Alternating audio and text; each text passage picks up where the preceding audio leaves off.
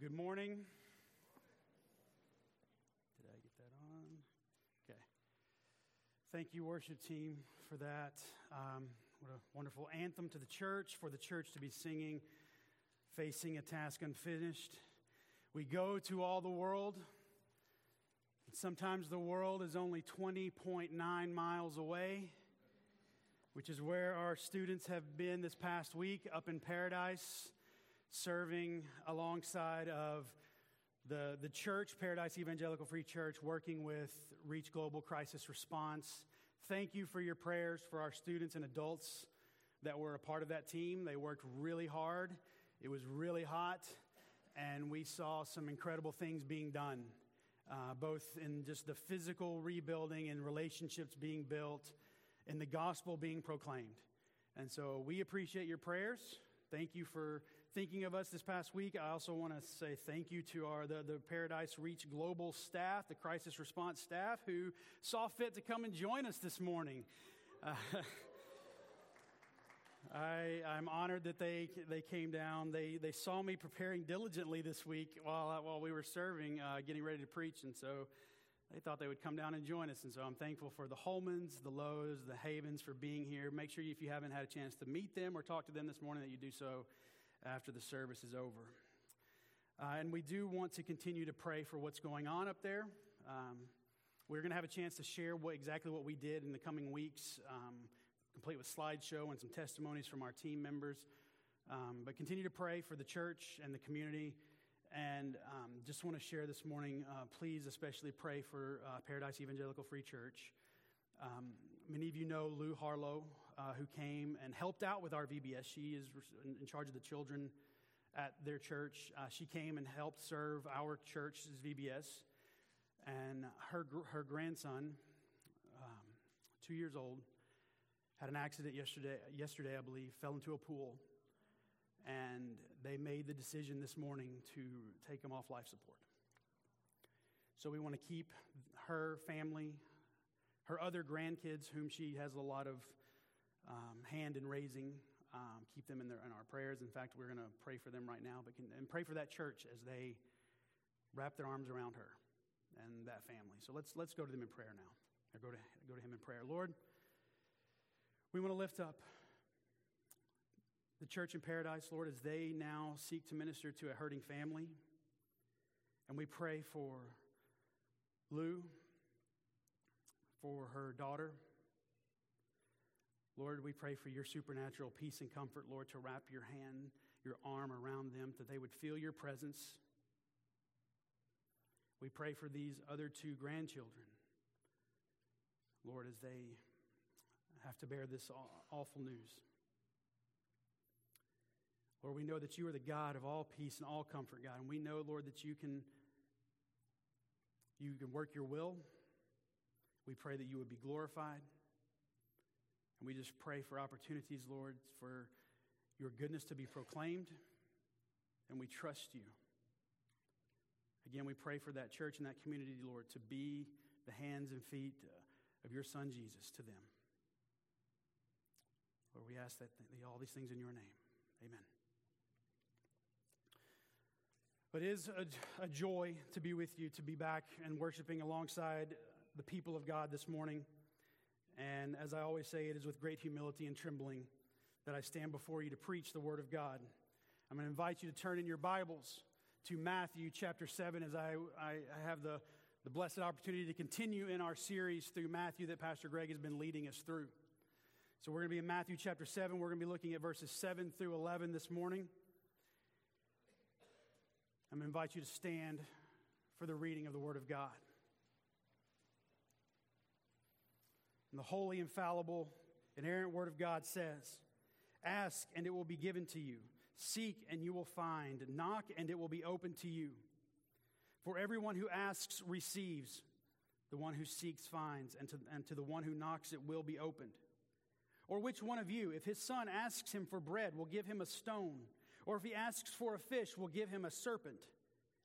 If you then, who are evil, know how to give good gifts to your children, how much more will your Father who is in heaven give good things to those who ask him?" Let us pray. Oh, Father, of lights, in whom there is no shadow or variations, whose word does not change. We thank you, Lord, for your eternal word to us. We praise you and give you glory for sending your word to us, first in the form of your Son, and then in the form of your Holy Scriptures. May your Holy Spirit write your word upon our hearts that we might follow it more closely, follow you more closely, and keep our paths straight. It's in the name of your Son, Jesus Christ, that we pray. Amen. You may be seated. Thank you. If you haven't done so, if you haven't found it already, you can follow along with our sermon outline in your bulletin, or you can actually pull it up on our church app if you haven't figured out how to do that. You can actually keep notes, and you can send them to yourself and save them. You can take notes right there on your phone as part of our app. If you need some help figuring out how to do that, find a young person sitting next to you. Maybe they can help you figure it out, or find somebody after church, and we'll get you set up using that app if you haven't gotten familiar with it. While I was in seminary, living in Memphis, Tennessee, you guys know I'm a sports fan, and I became a fan of the Memphis Grizzlies, the NBA team that was there in Memphis, that moved there from Vancouver, actually. And I enjoyed going to the games when I had opportunity. And one year, I had the opportunity to get season tickets. And so I got those, went to most of the games that I was able to. They weren't the best seats. I mean, they were pretty much up in the nosebleeds. But I was able to go to the games a lot. And on one occasion, I actually was not able to go I wasn't planning to go to the game that I had a ticket for because I had another obligation. It wasn't something major, but it was just something I wanted to go to, and I had been to several games, so I wasn't going to go. But then I had another friend invite me to go to a particular game, that game that I was not already able to go to. And I had to decline. I said, no, I'm sorry, I'm not even able to use my ticket because I have something else going on. So I wasn't able to go. I turned down this invitation, and another friend of ours ended up going with him. And I later found out that the tickets that he had were courtside, right underneath the basket, like behind one of the baskets. Now, for some of you, you're like, what difference does that make? Okay, I wouldn't care about that. In fact, that's way too close to all those players. For me, if you're a baseball fan, you want to sit behind the dugout or behind home plate. For me, I would have loved to have been sitting courtside at an NBA game. Found that out, and I was like, oh man, what an opportunity was missed to sit that close. For me, it would have been awesome. And I turned it down. Now, had I thought to ask where the seats were, maybe I would have changed my plans. But my other friend, the one who did end up going to the game because I said I couldn't, he told me that if I ever got invited to a game by this guy, I should always say yes because he always had great seats. Of course, he never asked me again. So I missed out on probably my only opportunity to ever sit courtside at an NBA game. And I'm not at all bitter about that. But as I've thought about that moment, and I've probably thought about it more than I should, it's reminded me of how often we as believers, as Christians, reject invitations from God, invitations to know Him more deeply and more intimately. That's what we've been seeing throughout this section of Matthew that we call the Sermon on the Mount. As Jesus has been preaching this sermon, his most famous sermon, he's preaching to believers. Yes, there are people in the audience and in the crowd that are not, but his focus is on those who profess to be following God. And he is inviting them to follow him more closely and challenging them to say, are you really following me?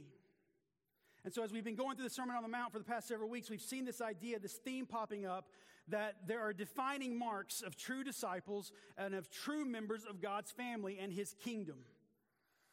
It began with the Beatitudes, with Christ teaching that his followers will be blessed for being poor in spirit, for being meek, pure in heart, and for hungering and thirsting after God, and for being peacemakers.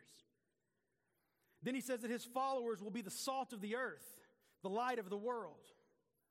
He taught them how his disciples should regard anger, lust, divorce, and how to love your enemies.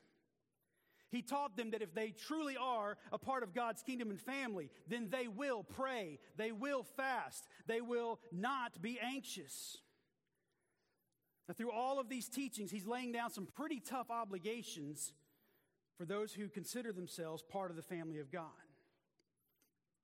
And of course, this is intentional, and by doing this, we see Christ doing a bit of sifting sorting out the wheat from the chaff, the sheep from the goats, by showing what true disciples look like. And he's letting those listening who have just been putting on a show that there is much more involved than just paying lip service to God. And he's going to share with them in just a few short verses after this section that we're going to go through that there is a great cost in pretending to follow Jesus. But even for those who are true disciples, these commands that Christ has been issuing through his teaching, they seem so heavy that it would be impossible for any of us to keep up, which is precisely the point. And it's why he dishes out encouragement throughout the sermon, while telling his followers that they need to be giving to the poor, that they need to be praying, that they need to be fasting. He ended each one of those sections with the phrase, "And your Father who sees in secret will reward you." We're told not to worry, not about money or what we will eat or what we will wear. Basically, to not be anxious about anything. And we all know that the best way to get someone to not be anxious is to tell them to not be anxious. But Jesus he doesn't just leave it in there and say, stop it. He doesn't say stop being anxious. He says stop it because your heavenly Father knows your needs, and if you seek him, all your needs will be met. And then just last week, we saw Jesus telling his disciples, telling us how we should treat one another, how we are to refrain from hasty judgment, how we are to examine ourselves before we point out someone else's sin. And through our passage today, we're going to see how we are able to do that. Loving our neighbor is hard. It's hard because we're sinful. Seeing our own sin is hard. It's hard because we're prideful. And what Jesus is telling his listeners is not an easy task. But there is help to be found, and we will find it in the verses for our message today. And what I hope for us to see today is, as the title of the message says, is that there should be perseverance in the Christian life. There ought to be evidence in the life of the believer that we are constantly and continually pursuing after God and trying to know him more deeply. That's, like as I said, that's been the whole theme of the Sermon on the Mount. As Jesus has been saying to those who are following him that if they are truly his disciples, then this is how they should and ought to behave. This is how they should be praying, fasting, giving. This is how they should be handling anxiety. This is how they should rightfully deal with sin in their own life. As I said, this sermon that Jesus is preaching, it's for believers, with those moments woven in where he challenges those who are on the outside looking in, and especially those who are on the outside but think they are on the inside. He's trying to show them that they truly do believe and follow God, then this is how they ought to live their lives, while also providing encouragement on how to live in such a way. So as Christ's followers were to then, as he preached this message for the first time, and as Christ's followers today, we are to persevere in our love toward God, in our hope in God, in our worship of God, and as I already mentioned, we are to persevere in our pursuit of God. And these verses in Matthew 7 could stand alone as a charge for us. This could be we could just pull these verses out if we so desired, and we could say that this is just a standalone passage that talks about how we are to ask, seek, and knock, and how we are encouraged to bring all of our requests before God, and how he will meet all of our needs. But as we should do with any passage of Scripture, it is best if we understand it in the context of the whole chapter or even the whole book. See, the danger in interpreting this particular passage without the context is that it could lead us into thinking that these verses represent some sort of blank check from God. That if we only ask God, or that if we only ask, God will give us whatever we desire. In talking about prayer, and more specifically what prayer is not, the late R.C. Sproul said, "This does not give us a room service menu that we can call to a cosmic bellhop and ask him to provide whatever we might want. And then Dr. Sproul goes on to talk about how even some Christians are being influenced by New Age ideas, that we could somehow manipulate God or our circumstances by using the right formula, the right words in prayer, by asking in the right manner that we can make anything happen. It's certainly prevalent in the prosperity gospel movement and word of faith teaching of name it and claim it. In fact, this way of thinking was pushed by the popular Prayer of Jabez book that espoused poor theology to lead people to believe that if one would only pray in the manner and faith that Jabez did, then blessings of prosperity would surely follow. Pastor and teacher Steve Lawson, he rightfully critiqued this book by saying, the prayer of Jabez is not a mindless mantra that God always answers, chanted for self-advancement. Instead, it teaches us to seek God faithfully. When He alone is magnified, we will truly be blessed indeed. And the same could be said about this passage, that this is not some magic code to unlock blessings from God. And what we're going to see is that Christ is teaching us that if we are to persevere in the kingdom of God and in the family of God, we must be devoted to prayer. Close communion with God will help us see sin in our lives. It will help us to remove that beam from our eye. It will help us to encourage our brother to remove the speck from his eye. Because we cannot hope to do this through our own power. So we turn to the Lord and ask for His help. So let us understand more about the power of prayer as we look more closely at this passage. And we've already been told by Christ that Christians are expected to pray. He said so in chapter 6 when he told his listeners, when you pray, presuming that they would be praying. So there is this command to pray. It is a command, but we can also see it as an invitation. All of His commands that He gives to his followers, His disciples, His children, they are invitations to know Him more. When Christ commands His followers to pray, He's not saying we should simply do it out of obligation, although that is enough of a reason. But it's that we have been extended an invitation to know Him more deeply and more intimately. So there are blessings to be found if we respond to this command, to this invitation, and we would be remiss to reject it. So we should understand prayer as a responsibility of the believer. It's a responsibility to respond to an invitation. We've probably all received an invitation at some point that included an RSVP. Répondez, s'il vous plaît. I do that for my French-speaking people here. How was my pronunciation? Was it okay? All right. That, if you didn't know, that's what RSVP stood for. But we've gotten those RSVPs where there is an expected response to the invitation. Christ's command come with an RSVP. And through my outline, I hope to show the different ways that this responsibility manifests itself. And so the first thing that we see is the Christian's responsibility to dependence. And before we get too far into the text, I think it should be pointed out that these three action verbs that we see here, ask, seek, knock, they're all metaphors for the same thing, prayer. Okay? They're not meant to be taken as different forms of prayer or they're not different ideas. They all mean the same thing, pray. Now, I'm going to take those and show different ways that we pray, but they all have to do with the same idea, pray.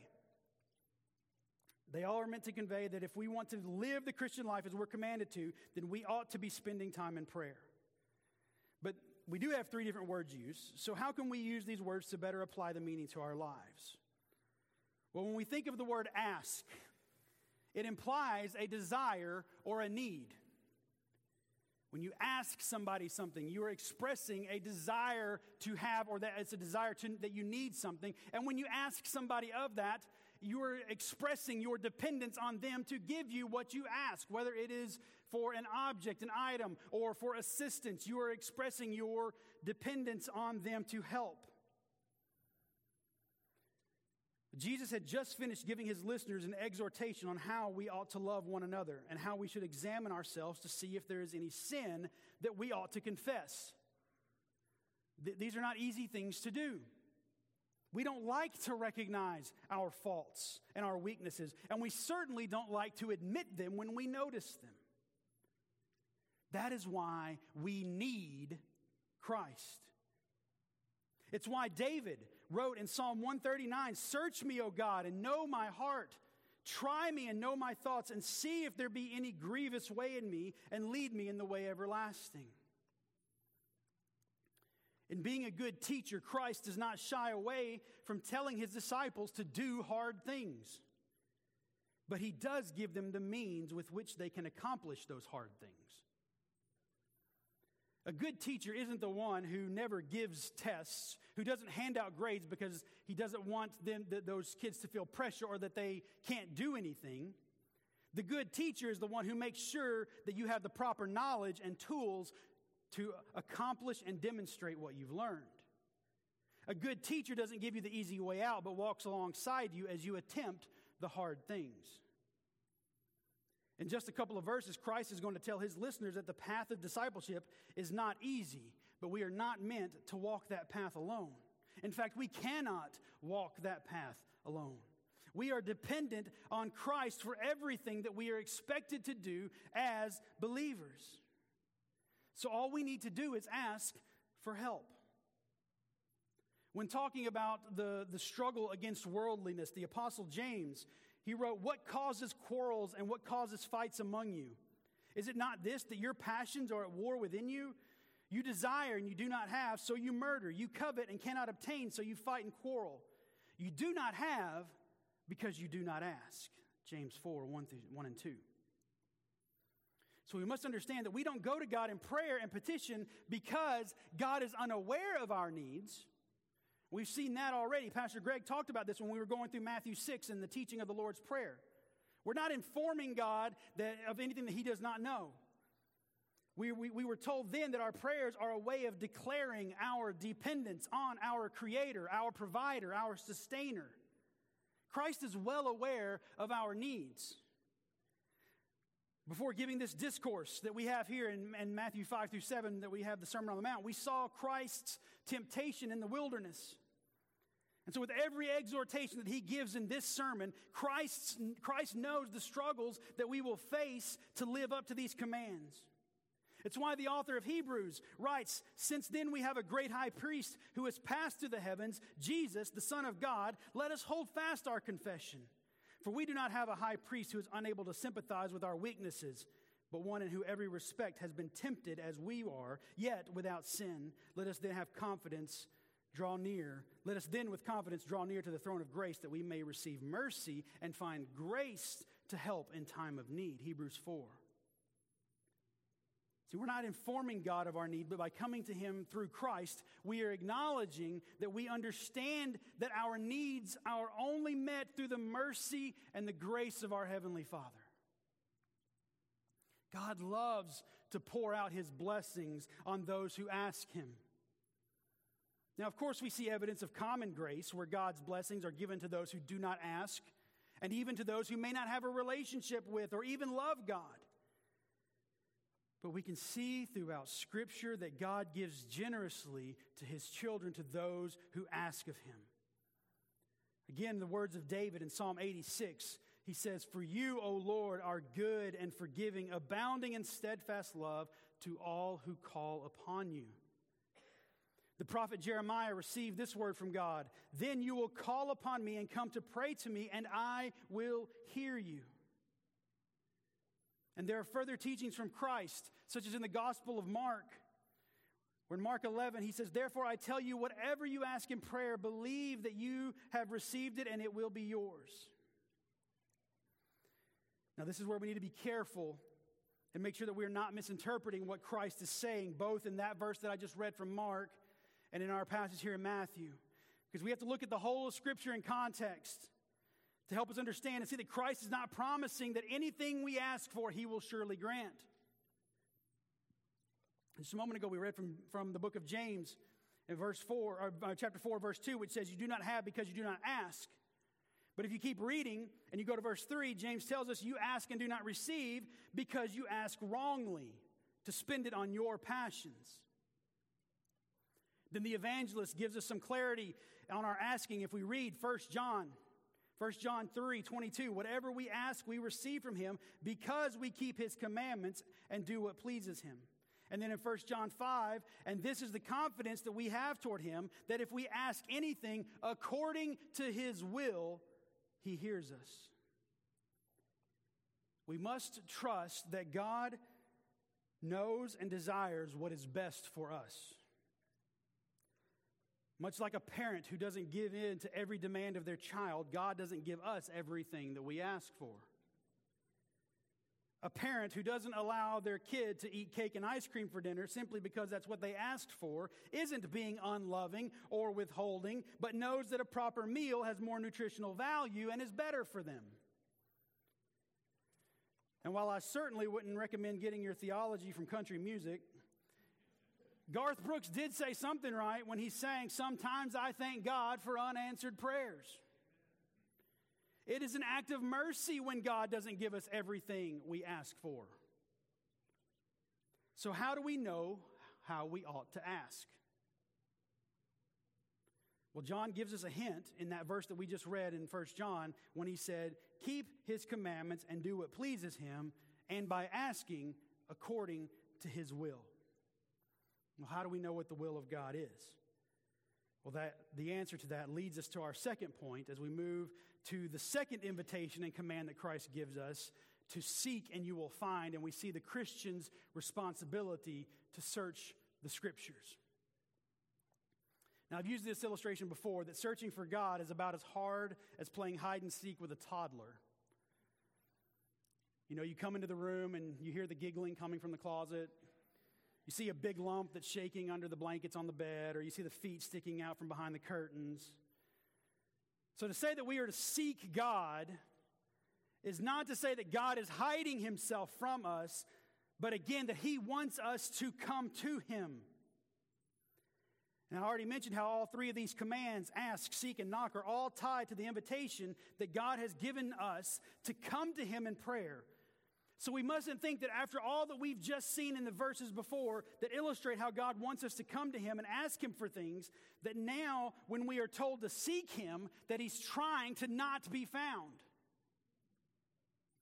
Once our hearts have been regenerated and we come to Christ in salvation, it pleases God to reveal himself, and he does so through his word. The Apostle Paul expresses this in his greeting to the church at Ephesus. In Ephesians chapter 1, verses 15 through 19, it's a long section, but let me just read this. This is his greeting to the church. And he says, "For this reason, because I have heard of your faith in the Lord Jesus and your love toward all the saints, I do not cease to give thanks for you, remembering you in my prayers, that the God of our Lord Jesus Christ, the Father of glory, may give you the spirit of wisdom and of revelation in the knowledge of him, having the eyes of your hearts enlightened, that you may know what is the hope to which he has called you? What are the riches of his glorious inheritance in the saints? And what is the immeasurable greatness of his power toward us who believe?" All those words in there, wisdom, knowledge, revelation, it's all referring to the word of God. In order to know how we ought to ask and what we ought to ask for, we have to know who God is and what he desires of us. And we know this by reading and searching the Scriptures. Now, to his original audience who didn't have the whole of Scripture, they were to search what they did have in terms of the written word of God. They ought to have been searching what they would have received at the temple and what the teachers, the rabbis would have taught them, and the scrolls that they did have. Yes, that's what they were to search, but they also had the living in the flesh word of God right in front of them. And so the Jesus who tells them, ask, seek, knock, is saying, follow me. Literally, follow me. I mean, it's different when we hear someone say follow Christ. It's like, okay, it's a mental heart thing that we are following after Jesus. But here it was literal. Jesus is saying, I'm going this way. You come, follow me. And he was saying, follow me and you will get the word of God. Those who would keep following Jesus, they would learn further about how they ought to live according to God's standard, how they ought to love their neighbor, how they ought to pray, fast, give, not be anxious. Because Jesus' teaching didn't stop at the Sermon on the Mount. He gave this big sermon, and he was probably going rapid fire. We have it all here in the text. He's like, here's a short section on this, and I'm going to move on to this. And the people are probably like you are right now as I'm talking super fast, and you're like, would you slow down? I can't get it all in. And there might be people there with Jesus going, I don't know what he said. What did he say? He's looking at somebody looking, what did you write? I didn't get that last point. It's Jesus. Well, he's saying, follow me. I'll give you more. I'll give you more. I'll expound on what I just told you. And he does so. And we can keep reading Matthew's gospel, which we're going to do. And we're going to see Jesus provide his own commentary to the sermon he just preached. He preached on not being anxious. And then in chapter 8, we see Jesus calming the storm and asking his disciples, why are you afraid? He preached on fasting. And then in chapter 9, he goes out further with that teaching and expounds on it. He preached on not laying up treasures here on earth. And in Matthew 19, we see the rich young ruler being shown his love for possessions was keeping him from following God. So the people hearing this sermon for the first time had the opportunity to go deeper in their understanding if they would continue to follow the Word of God. And for us today, we have the opportunity to learn more and more about what God expects of us, how we should live, how we should love one another, if we would only seek and search the Word of God. And so our prayer life ought to be fueled by the Scriptures. It would be a great practice that when you sit down to pray, you have your Bible with you. It's why we ought to be memorizing Scripture so that as we are praying, the Holy Spirit is bringing to our mind the promises of God. And this past week, as we were serving in Paradise, one of our daily tasks was to prayer walk through the community. And one of the things that we were given was a prayer guide, or it was scriptures to pray while you're walking. Now, we didn't always use this, but it was there and it made available. And as I was looking through this, it was a great reminder of how we can pray God's word. It guides us in what we should say. So as we're walking through and we're praying, and we might be thinking of how can we pray for the people of Paradise? How can we pray for them to know God more? We can pray Colossians 1, verse 9. We have not ceased to pray for you, asking that you may be filled with the knowledge of his will and all spiritual wisdom and understanding. And praying both for the people of God, both living in Paradise and for our own group that was there, for our church as well, we could be praying Romans 15, verse 5, may the God of endurance and encouragement grant you to live in such harmony with one another. And as we were praying for more people to come and serve and share the gospel with that community, we could remember Matthew 9:38, pray earnestly to the Lord of the harvest to send out laborers into his harvest. When we allow the Word of God to guide our prayers, it helps us to ensure that we are asking according to God's will and not our own. Author John Stott, in his commentary on this passage, he said, since God gives gifts only if they accord with his will, we will have to take pains to discover his will by Scripture meditation and by the exercise of a Christian mind schooled by Scripture meditation. And then again, quoting R.C. Sproul, he said, those who have the most powerful prayer life are those who have mastered the Word of God. So as Christ is commanding us to pray and inviting us into a deeper relationship with himself, he is encouraging us to seek and to search, not because his will is hidden from us like it's a secret, but because it's a treasure that ought to be desired. And it's something that we ought to be continually searching for, which leads me to our next major point, and that is the Christian's responsibility to persistence.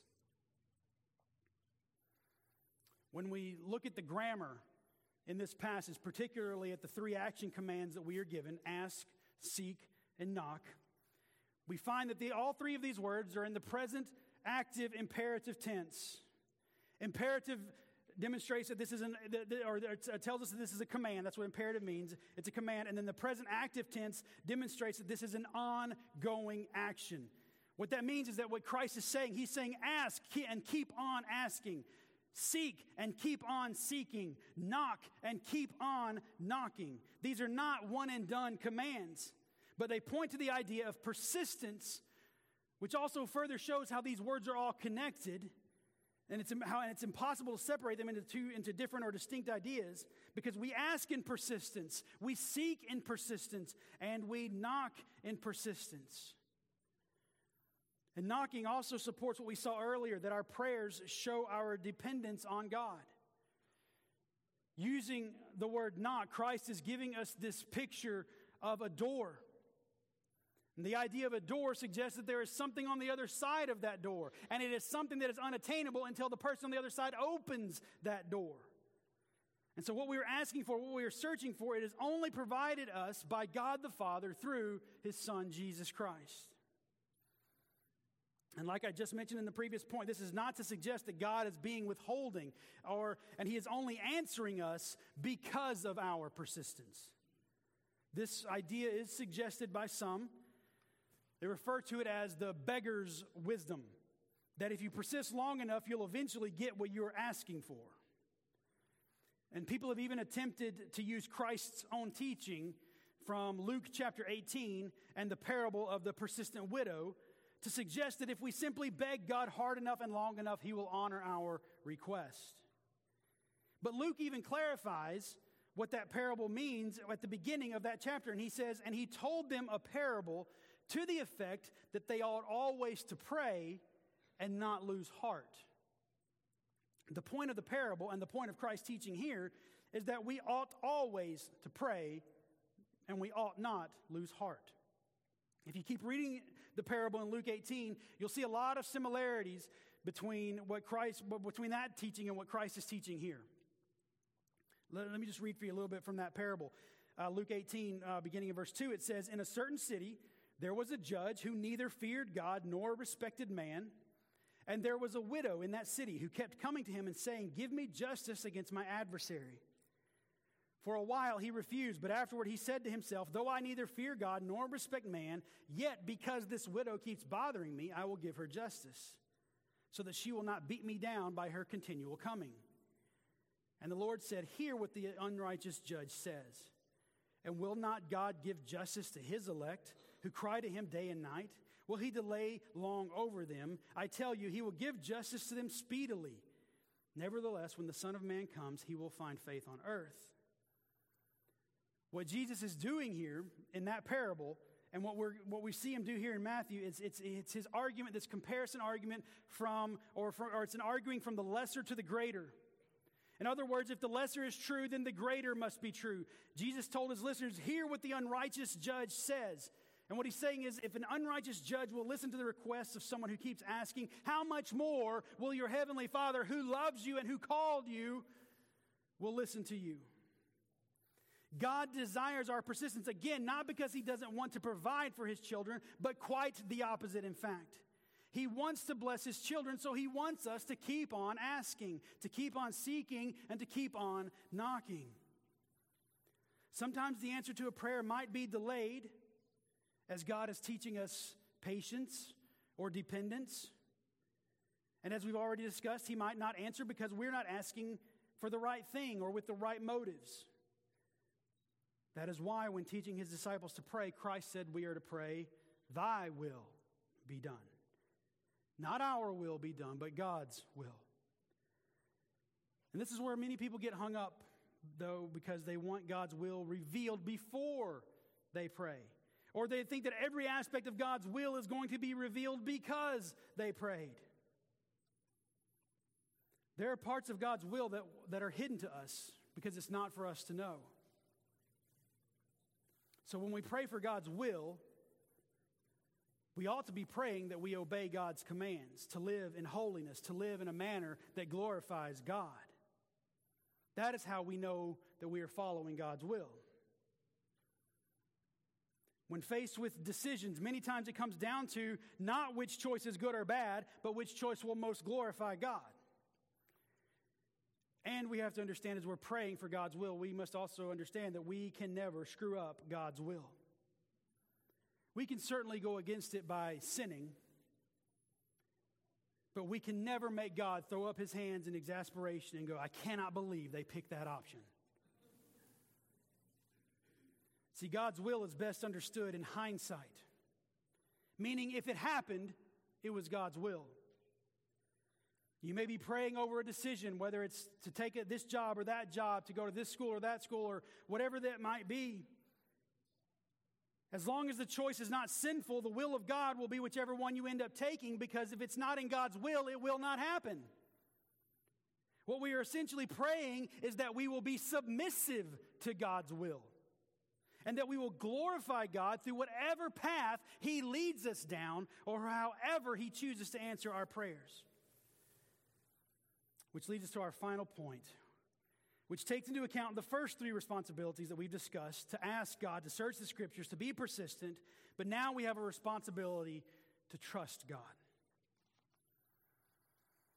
It's in verses 9 through 10 that we see Jesus use that same lesser to greater argument that I mentioned a moment ago, where He asks the question, or which one of you, if his son asks him for bread, will give him a stone, or if he asks for a fish, will give him a serpent? So Jesus began this little brief parable here with an illustration that pretty much all of his listeners would have understood. It's something that would have been common to so many of them: a child coming to their father with a simple request, a request for something wholesome to eat. The bread and fish were the most common food, were the most common of food in the Sea of Galilee region where Jesus was teaching. And so these rhetorical questions about what kind of father would give his child something as useless as a rock or as dangerous as a serpent when their child was wanting something to eat. And in the very next verse, he answers his own question by saying that if even a sinful man wouldn't be so cruel to his child, how much more gracious and generous is the perfect and sinless God of all creation? So when Christ referred to his listeners, and he refers to us as readers, he says, "You who are evil." What he's doing is this is Jesus teaching on the doctrine of total depravity. We're all evil compared to God. We're all stained with sin. Jesus was simply saying, if you who are sinful, which we all are, and he wasn't saying that we were as bad as we possibly could be, but because of the sinful nature that indwells each person, we are evil in comparison to the holiness of God. Now, have there been fathers who would have been so evil that they would have done something as similar as Jesus described to their own children? I'm certain that there probably have been. And Jesus knows this as well. But the point that he is making is that most fathers who, despite having a sinful heart, wouldn't be so cruel to deny their child a request of food. Now, does that mean that every child ought to expect to receive everything they ask of their earthly father? Maybe we should bring the kids back in here to hear this. No, children shouldn't expect to receive everything their heart desires, and neither should we expect that of God. Because as we just pointed out, our hearts are stained with sin. And as we've seen, we don't always ask with the best of intentions. But again, that's not the point. I knew growing up, and even to this day, that if I approached my earthly father with a need, he will do everything in his power to make sure that that need is met. That doesn't mean giving it to me. He might help me, or he might show me that, that's really not a need. If I came to him with a request of a need, he was going to help me. I know that my earthly father would do that. How much more will my heavenly Father do the same thing? And if I could borrow Jesus' teaching method, but this time go from a greater to lesser argument, if I as a Christian have trusted God to meet my greatest need, which is to have my sins forgiven, how much more can I trust him to meet my day-to-day needs? Such as helping me be a better Christian brother to my fellow believers, or helping me see what sin that I have in my life that I need to repent of. Maybe we need to ask God for help in being more generous, for help in fasting more often, for help in being less anxious. What Christ has been teaching all throughout this sermon is that the life dedicated and devoted to following after God is not easy. And in the next section, Jesus will say as much when he talks about the wide and narrow gates. He knows the difficulties we face in living a life of discipleship, but he offers help. He wants us to pour out our hearts in fervent prayer because he knows his Father takes pleasure in answering those prayers. If we were to take another look at the book of James, which has already shown us many times that we do not have because we do not ask, he goes on later to exhort us, "Is anyone among you suffering? Let him pray. Is anyone cheerful? Let him sing praise. Is anyone among you sick? Let him call for the elders of the church and let them pray over him, anointing him with the oil in the name of the Lord. And the prayer of faith will save the one who is sick, and the Lord will raise him up. And if he has committed sins, he will be forgiven. Therefore, confess your sins to one another and pray for one another that you may be healed. The prayer of a righteous person has great power at its working. Are you trusting that God will hear and answer your prayers? Are you trusting that His answer to your prayer is always the best answer, even if it's not the answer you might have been looking for? Are you trusting Him even if His answer seems delayed? We've been praying for the community of Paradise since November of 2018. We've been praying for our sister church, Paradise EFC. This week we were able to see how God has been answering those prayers. God has been rebuilding that church. He's been rebuilding it through some of the homes of its members that have been rebuilt. He's been rebuilding that church as new people have been coming to the church. In small part, that's due to the work of the volunteer teams that have been going up there the past 3 years. The gospel is being proclaimed all throughout that city. It might have been easy to lose heart when it seemed like there wasn't much progress after a year. But people kept praying. Pastor Art kept praying. The staff at Crisis Response kept praying. Churches like ours kept praying. It was prayer that involved asking, seeking, knocking. It involved perseverance and persistence. Is that what your prayer life looks like? Do we desire God's will above all else, that He might be glorified in all that we do? Do our desires align with God's will? Quoting John Stott again, he says, prayer is the chief means that God has ordained by which to express our deepest desires. This is the reason why the ask, seek, knock commands are in the present imperative and in ascending scale to challenge our perseverance. Thus, before we ask, we must know what to ask for and whether it accords with God's will. We must believe that God can grant it, and we must genuinely want to receive it. Then the gracious promises of Jesus will come true. In the Sermon on the Mount, Jesus is offering His kingdom and His righteousness to those who would follow Him. And to those who will follow Him, He doesn't offer the carefree life, but He does offer us His Holy Spirit and the means to grow in holiness. Is this the focus of our prayers? May the Holy Spirit guide our prayer life, that we would not only be persistent, but also guiding our hearts to be more like Christ. Let's pray. Gracious and loving Father, You love to pour out Your grace and Your blessings on those whom You call Your own. And Lord, we cry out to You that You would fill us with the righteousness of Your Son, Jesus Christ. May we desire Your will above our own. That we would be resolved to study, to search the Scriptures, that we might be more in tune with Your will. May we walk in holiness, seeking to please and honor You as our Heavenly Father, the giver of all good things. It's in the name of Jesus Christ that we pray. Amen.